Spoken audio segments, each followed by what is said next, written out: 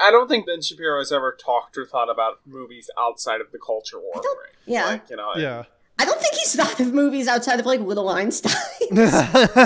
No, he's a big movie head. He was probably pissed when Parasite won instead of Dunkirk or something. I think he vocally actually was. Yes, he was. Let me look it up. He went on a big rant about how Parasite sucks. I think he was mad about Dunkirk. He was like, "This is the best picture."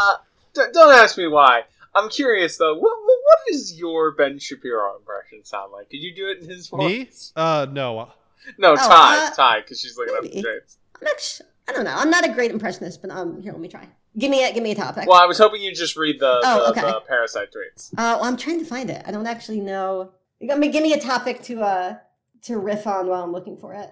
Talk about how difficult it is to get the cookie jar off the counter.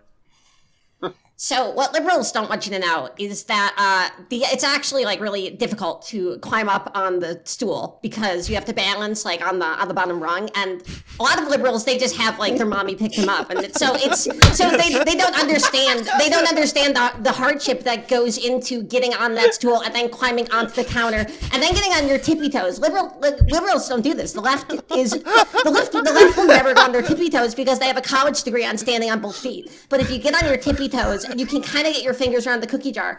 And then here's what the liberal would do. They would just push it off and it would fall to the ground and shatter. What you're doing if you're actually hardworking and you're looking to the future is you actually just kind of wiggle it down and then grab it with your hand so that the cookie jar will be there for the next time you have to steal for it. This is the first time you're doing a Ben Shapiro impression?